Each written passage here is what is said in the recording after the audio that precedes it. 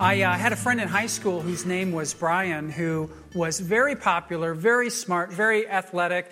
Just about everybody loved him. But one day we were in the cafeteria eating lunch together by ourselves, and he started to get really reflective, and he admitted to me that he felt like a total loser in life. He actually got big tears in his eyes, and he told me that he felt very alone, that he felt like he didn't have any friends at all, and that he was pretty much miserable. And when he told me that, it shocked me. I thought, how could somebody like Brian, of all people, feel that way about himself? And now I understand it a little bit better. I understand why people who live seemingly ideal lives can sometimes feel so bad about themselves. There's a line in Psalm 62 that I think gives a sense for the problem. David wrote, "My soul finds rest in God alone." And I really believe that that unrest that Brian was feeling in his life was a longing for God. It was like a separation anxiety from his Creator in disguise. Augustine said the same thing this way. He said, "Our hearts are restless until they rest in you." And I think that's what Brian's problem was. He was a restless heart that was missing the Lord. Now, I was a really young Christian at the time, and I remember what Brian said catching me completely off guard. I was totally unprepared for him to say that, and I remember wanting to talk with him about my faith. I had this dim idea that might help him, but I remember just kind of clamping up. I didn't know what to say. I didn't know what to do, and so I really, to this day, I don't remember saying anything at all. In fact, I might not have literally said anything to Brian at all. This morning, what I want to think about is, what could I have said to him? What could I have said to Brian that would have actually helped him in that moment? What can all of us say, those of us who are believers in Christ, to those that we talk with who are in the same situation that Brian was? What might have helped? And believe it or not, I think that this passage gives us some incredibly helpful guidance of where to start in some of those conversations. This is a story of a man who lived in a cemetery. And it's one of the strangest stories maybe in all of the New Testament, in fact, maybe even in all of the Bible, especially because at first it seems like it's straight out of a Stephen King novel. We're not told much about the background or the history of this man. I would love to know it, but it remains a mystery. We can only guess and surmise that he had apparently been involved in his life in some very dark things, and that in fact he'd actually become possessed at some point by demons. Now, most of us, or maybe none of us, have never met a person who was possessed by demons. So it's really, really hard for us to wrap our minds around this. The topic of angels and demons is kind of a big one that we're going to leave for another day, but it is important to know that the Bible assumes that demons are real. It teaches that they are fallen angels who hate the things that God loves. Primarily people. God loves people most, and so therefore demons hate them most themselves as well. The Bible teaches that they seek to undermine the good plans of God, but also that they will ultimately fail. And we see even here clearly in this passage that they fall completely underneath the scope and power and authority of God. And so for Christians, while demonic forces are to be respected, we're told that they should not be feared. C.S. Lewis said that when it comes to demons, people often make two different kinds of errors. The first is to either disbelieve in their existence altogether, or to believe in their existence, but to feel an unhealthy sense of interest in them. And I think that's good balance. I think that's good advice.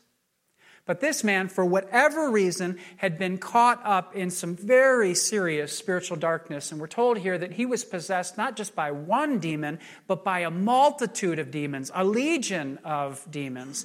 And apparently what had happened was this had made him into a very violent and wild man. In fact, you get the sense as you read this passage that he was like an animal. People tried to keep him in a cage, and they did everything that they could to get him under control, but no one was strong enough to contain him. And every time, during the multiple times they tried to put him in chains, he had broken free from the chains, and the shackles flew away in pieces. And so here, what you have is an incredibly violent, impossibly strong, demon-possessed man who, by the way, the book of Matthew tells us, ran around completely naked, who lived in the tombs at the cemetery and spent all of his days and nights screaming and cutting himself with stones. Kind of creepy, huh? Can you imagine how much this man would have been feared among the people in the village? Can you imagine the chill that would crawl up the spines of those who heard him scream in the middle of the night? And can you think about the things that were said about this man around the campfire? Well, we are told that when Jesus' boat pulls up to shore, the man comes running out of the tombs towards him. And that's quite a picture, isn't it? Here you have this super strong, demon-possessed, screaming, naked man who comes barreling out of the tombs at Jesus and the disciples as they arrive on the boat. What will Jesus do? The disciples are thinking. And what they find is that he doesn't even flinch. Right? This man doesn't even faze him. Jesus sees right through the horrors of this man's life into the soul of the man himself, and he has compassion. He decides that he's going to help. And this man deserves Jesus' compassion. I mean, that part that I just said that's found in verse 5 about the man spending night and day crying out among the tombs and cutting himself with stones tells you that this was a guy who was in total misery. He spends every day and every night screaming out for some kind of relief, and maybe in an effort to cope with his situation, maybe in an attempt even at suicide, he is cutting himself with the stones. This is a guy who is in agony and is obviously being tormented. And the man falls down at Jesus' feet, and they have this conversation. And in the conversation, it becomes very quickly crystal clear who is in charge. Jesus exerts his sovereign authority and power as the Son of God and demands that the demons come out of the man. And interestingly, they beg him to send them into this herd of pigs that's nearby. And so Jesus gives him permission to do so for some reason. And then, in front of all of the herdsmen, sure enough, the demons go into this herd of 2,000 pigs. And the demons do the same thing to the pigs as they did to the man. They do everything that they can do to destroy them. And the pigs go rushing off the edge of a steep cliff and drown in the sea right before the eyes of the farmers. I told you this was a strange story. It truly is. It's one of the strangest. Now, why does Jesus allow this to happen? Why does he allow these demons to go from the man into the pigs? It seems kind of unfair to the pigs, don't you think? Well, I think there's two reasons. One of them is the primary reason. The other is kind of an accidental benefit that we learn from. The primary reason, I think, is that it gives the people who are watching evidence that the demons have actually left the man, right? If Jesus had just sent the demons, allowed them to go into the air, nobody who was watching could have seen that it actually happens. But when they enter into the pigs, now the shepherds, the herdsmen can see visually that the man is free. The demons have been removed from him and sent elsewhere. And so the pigs are the proof that Jesus did what he actually said he would do. The pigs are the evidence of his power. Somebody said last service, the proof is in the pudding, that in this case, the proof is in the pigs. And that's true. That's part of the point behind this. They are the evidence that this man had been set free. But here's the second way that's helpful for us. The second thing it does is it shows us just how much value Jesus placed on this poor man. What's the value of the crazy guy who lives in the cemetery? Well, what's the value of the outcast, the nutcase, the one who terrorizes the village? Is he worth more or is he worth less than 2,000 pigs? Now, 2,000 pigs are very important. We'd all agree with that, not only because of their large financial value, which would have been huge, especially in that day, but also because they're living and breathing creatures, right? We feel sorry for these pigs. The pigs are obviously of great worth, and yet to Jesus, there is no question that this man is far more valuable than they. And what this does for us is it begins to highlight a kind of contrast that begins to happen in this passage. That though Jesus literally gives this man his life back, the villagers seem to almost wish he hadn't done that, because it sort of messed with their economy. They're sorry for the loss of their pigs, and they're a little afraid of Jesus because if he can do something like that, what might he do next, right? And where Jesus puts the value on the man, the villagers put the value on the pigs, and they decide to literally beg Jesus to get out of here. Go home. Just leave. We don't want you around. They've seen the power and the compassion of Christ up close, and they totally reject him. And so Jesus does the thing that he does often sometimes when people reject him. He leaves. He listens to them. He won't force himself upon them. And he begins to leave. And the passage says that he turns and he begins to climb in the boat when all of a sudden the man who lived in the cemetery starts to beg him too. He begs to come along with them. And you know what? If I was that man, I would have done exactly the same thing. The last thing I would have wanted to do was to stick around with those villagers who cared more about their dumb pigs than they did for me. It must have been incredibly appealing for this man to get into that boat and go with Jesus so that he could start a new life and never have to think about his old one again. But for some reason, Jesus did not want him to do that. He wanted him to stay rooted right there, right where he was, and Jesus wouldn't allow him to get into the boat. And the reason that Jesus stopped him, we are told, is that he had an assignment for this man. Jesus wanted this man to be a messenger. And he tells this man exactly what his message was to be in verse 19. Take a look at that verse. This is a great verse.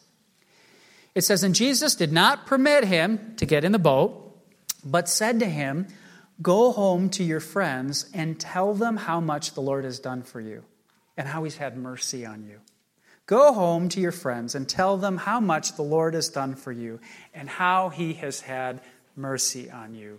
The first thing Jesus tells this guy to do is to go to his friends. Now that alone is kind of a shocker, isn't it? I mean, does a guy like this have any friends? Is there anyone that this man can look to as a friend? I don't know, but apparently there are. Apparently, he used to have a few before he scared them all away. But Jesus says to him, find those people that you have connection with and relationship with and share with them the things that God has done in your life. Jesus says, don't come with me. He says, go to them. I want you to be a courier, an envoy, a message bearer of hope and good news to anyone who might be willing to listen to you. What Jesus was doing is he was sending this man into his community to be his witness. And as most of you would know, Jesus sends us to be witnesses in our community too. There's this great, vivid passage in 2 Corinthians 5 where Jesus gives an illustration. Actually, it's the Apostle Paul. And he says that we too, like this man, are ambassadors for Christ.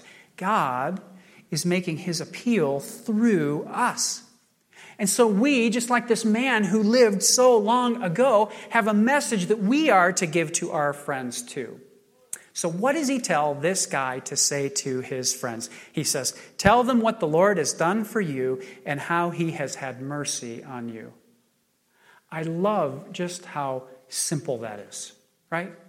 It's not a complicated message at all. Jesus is saying to this man, just tell them your story. Tell them what happened. Tell them what I did for you. And what a story it is that this guy has to tell. It seems like Jesus' instructions should be very simple. There should be no problem here, right? Well, maybe not. I mean, if you think about it from our perspective, maybe. But if you think about it from that guy's perspective, it might not have been that easy of a story for him to share. I mean, he's got one of the most cringeworthy histories that I've ever heard of in my life. Not only is he living in a cemetery at the tombs, but he's possessed by demons. All he does is scream and try to injure himself, and anyone who sees him running around naked. That's not a story I would want to tell about myself. How about you? Right? Rather than telling people about this story, what he probably wanted to do, and the reason for wanting to get into the boat, is just to forget that story. But what Jesus tells him to do here, I think, is really worth reflecting on, because there's a sense in what Jesus is doing here is he's giving him permission not to be ashamed of his past. He's giving him permission not to be ashamed of his past, his failures, his weaknesses, those dark, sinful things that he was involved in, his embarrassing situation and behaviors. But instead, what Jesus wants him to do is to redeem those things by sharing his story with others so that he would be a living illustration of God's power and mercy to anyone who might listen. Ultimately, what Jesus is saying to this guy is, look, I know you want to get into this boat. I don't blame you. I know you want to put your past in the rearview mirror and never think about it or talk about it to anyone again. But I want you to stay here with the people who know you, who you cannot hide your past from. I want you to stay with the people who were afraid of you, who heard your screams at night and saw you cutting yourself with those stones and looked at you while you were naked. And he says, and I want you to tell them what I did for you here today. I want you to carry this message so that other people can find my mercy too. And Jesus essentially tells this man to use himself, his own story of finding grace when he needed it most, as kind of a living illustration of what Jesus could do with anyone. What a way to redeem those years he lost at the cemetery. What a way to give those years value. Well, let me ask you the obvious question this morning that I'm sure you knew was coming. Do you have a story like this man? Do you have a story like this man? Do you have any cemetery years in your life? Do you have a time you can look back on in your life where God's mercy collided with your pain? Do you have any time when God's love intersected with your hurt? And then the second question is this. Do any of your friends know about that? Do your friends know about that? It is through the container of your experience, your witness to what God has done in your life, that God wants to carry the message of the gospel, the message of his mercy to other people. And everybody's story is going to look a little different. No Christian story is ever the same, but they all have the same heart. They all contain the same ideas. I have a friend of mine who lived next door to a police officer, which is no big deal until you understand that he was selling drugs out of his house at the time. And he lived in this constant sense of fear that he was going to get caught. It was like he was stuck in this life, and he was miserable and afraid. He couldn't be in his own home without thinking that there was going to be a knock at the door of someone coming to arrest him. But then into that situation, the Lord stepped into his life with his grace for this man, my friend, and everything changed. And it's a great story. I know another man whose life was very different from this person. He grew up going to church, walking the straight and narrow ever since he was young, but he made a huge mistake along the way. He thought that somehow he could be good enough himself to earn the favor of God. That if he could just do enough, be good enough, learn enough, know enough, externally look like he had it all together enough, that God would approve of him. But the problem was he never knew if he had done enough. How could he ever know? And he was as miserable and afraid as this guy was, because he worried that maybe he hadn't done what he needed to do. And he lived under a great sense of pressure, realizing that he'd built his faith only on himself. And then the Lord, too, stepped into his life with his grace, and it changed everything for this man. That's an amazing story, too. I mean, some people, their story is stories of unrighteousness, where the cemetery was very, very clear and external. Other people, their stories are stories of self-righteousness, where their cemetery is more internal, but every Christian has a cemetery in their past. And we all have them in our present, too. Some stories are more dramatic than others. Some stories are more specific and detailed. But every single Christian has a great story, because every single Christian has been saved only by grace.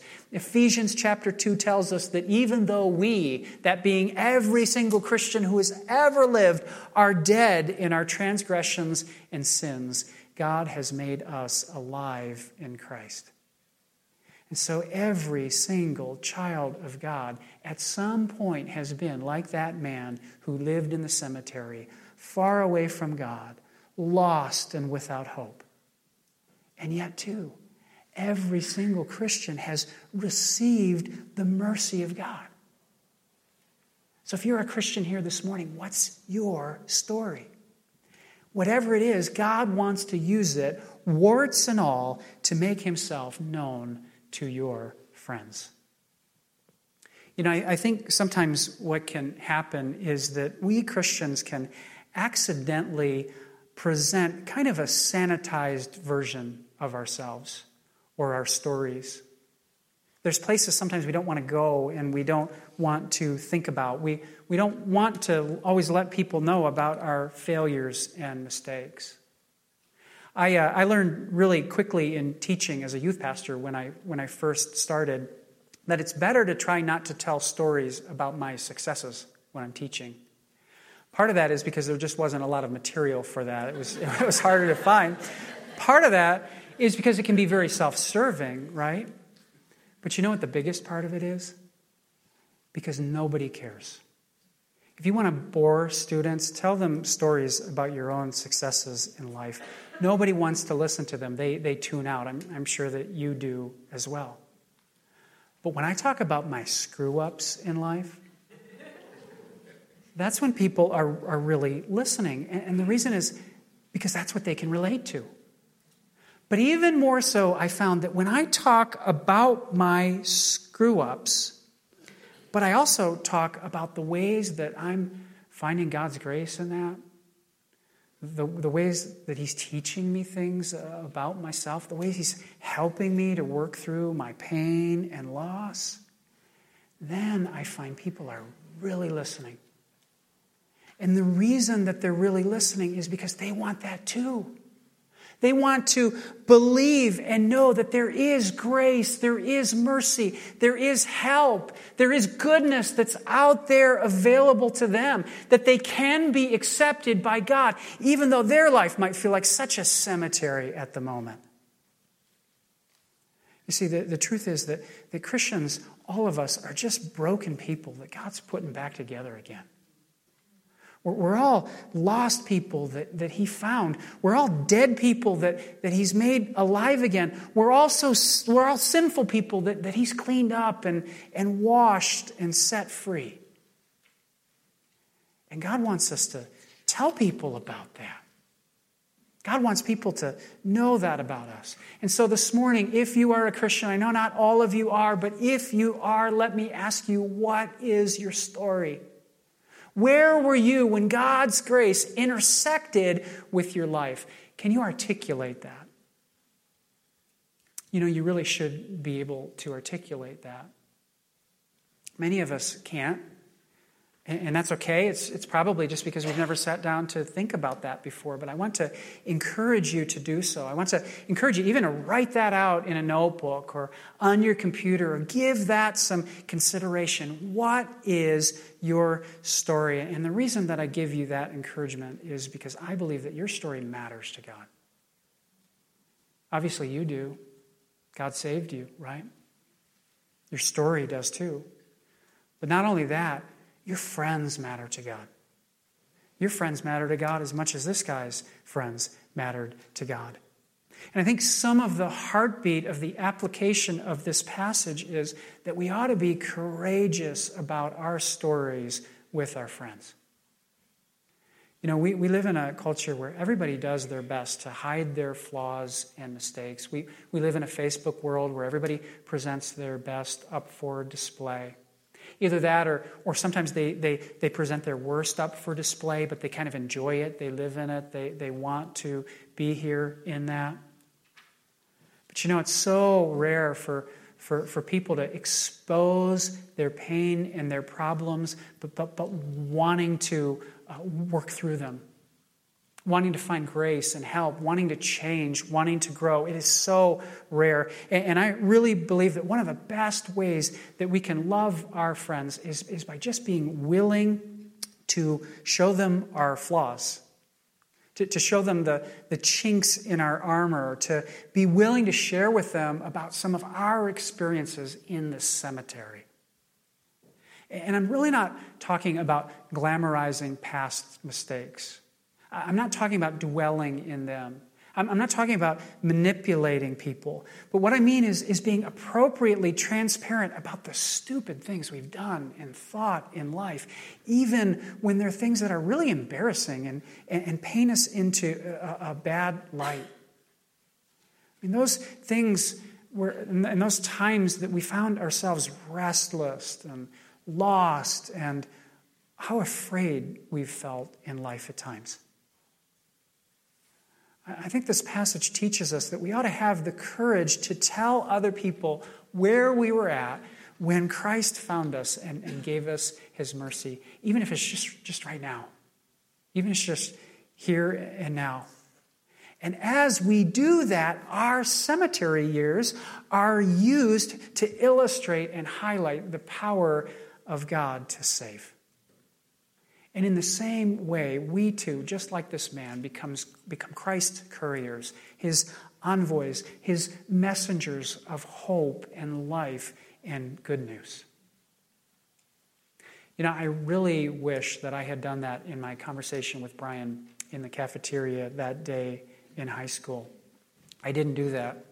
I clammed up. I for some reason, got to thinking this conversation's about me, not about him, right? I've got to have the right answers for him. I've got to fix him somehow, solve his problem, give some kind of a deep insight, or just, hey, look, this is out of my league. I can't go there. You're going to have to talk to a pastor or a counselor or something like that. But you know what I really wish I'd done? I really wish that I just listened really carefully to him and that I'd asked him the best questions that I could think of to really draw him out, and that I had a lot of understanding and compassion for him. And I resonated, if not with his particular problems, at least his pain, so that he might know he was not alone. And then I really wish that as God would have given me the opening to do so, that I would have done just what this says. Told him how much the Lord has done for me and how he's had mercy on me. And my hope And prayer this morning is that in your life, with your family, with your neighbors, with your coworkers, with your friends, and in our community, that together, all of us who are a part of this church family, I hope and pray that God would use us in the lives of our friends, just as I really believed he was going to use this man in the lives of his. Let's pray. Father, we thank you so much again for this reminder that there is nobody who's too far from you, that they can't be saved and rescued from their darkness and death and sin. I mean, this guy, it's hard to imagine somebody who is in a worse situation, and yet you rescued him. You loved him. There was no part of you that did not want him as your son. Thank you that that's true for all of us this morning. There is no person who is too far away from you that they cannot be redeemed. We pray that maybe those who might be here this morning who may be struggling with that would really see that that's true and would find some sense of connection with this man so that their stories might end like his story did. And Father, we pray for those of us who've experienced that we would never forget where we were when you found us. Some of us were very young, some of us were older, but who would we be now if your grace had not stepped into our lives? We thank you for that. We pray that we might see our friends with the same compassion that Jesus saw this man, and that you might use us to effectively, lovingly, carefully, boldly proclaim all that you have done, so that you might do those things for them as well. We pray that there would be great fruit that would come from our church as we declare the goodness of our Savior Jesus. And we pray in his name. Amen.